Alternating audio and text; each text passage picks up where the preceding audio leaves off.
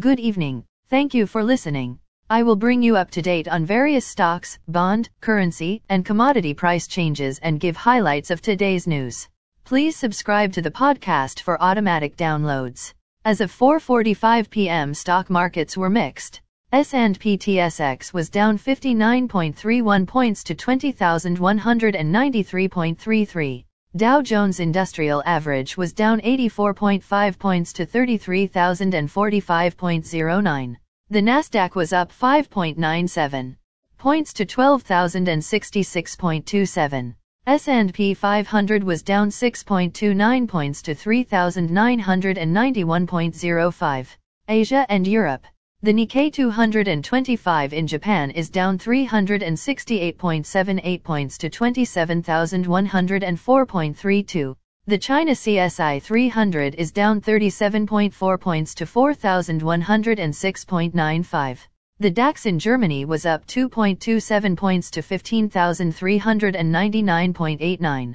The CAC 40 in France was down 9.39 points to 7,299.26. The FTSE 100 in London was down 47.12 points to 7,930.63. Commodity markets. Gold is down $8.55 to $1,833.80. Silver is down 38 cents to $21.50. Crude oil is down $2.50 to $73.84.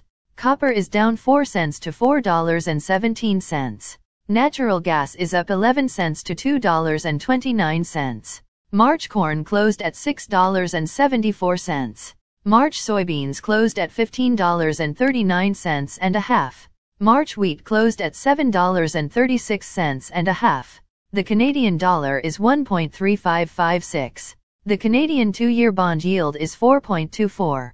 The Canadian 10-year bond yield is 3.4. The United States 2-year bond yield is 4.69. The United States 10-year bond yield is 3.92. Bitcoin is at $23,745. Highlights of today's news. Canadian auto production rose in 2022 to break string of declines. Vegetable shortage hits United Kingdom. Canada tightens rules on cryptocurrency trading platforms. Airbus creating 500 new jobs in Canada. Intel cuts dividend by 66%.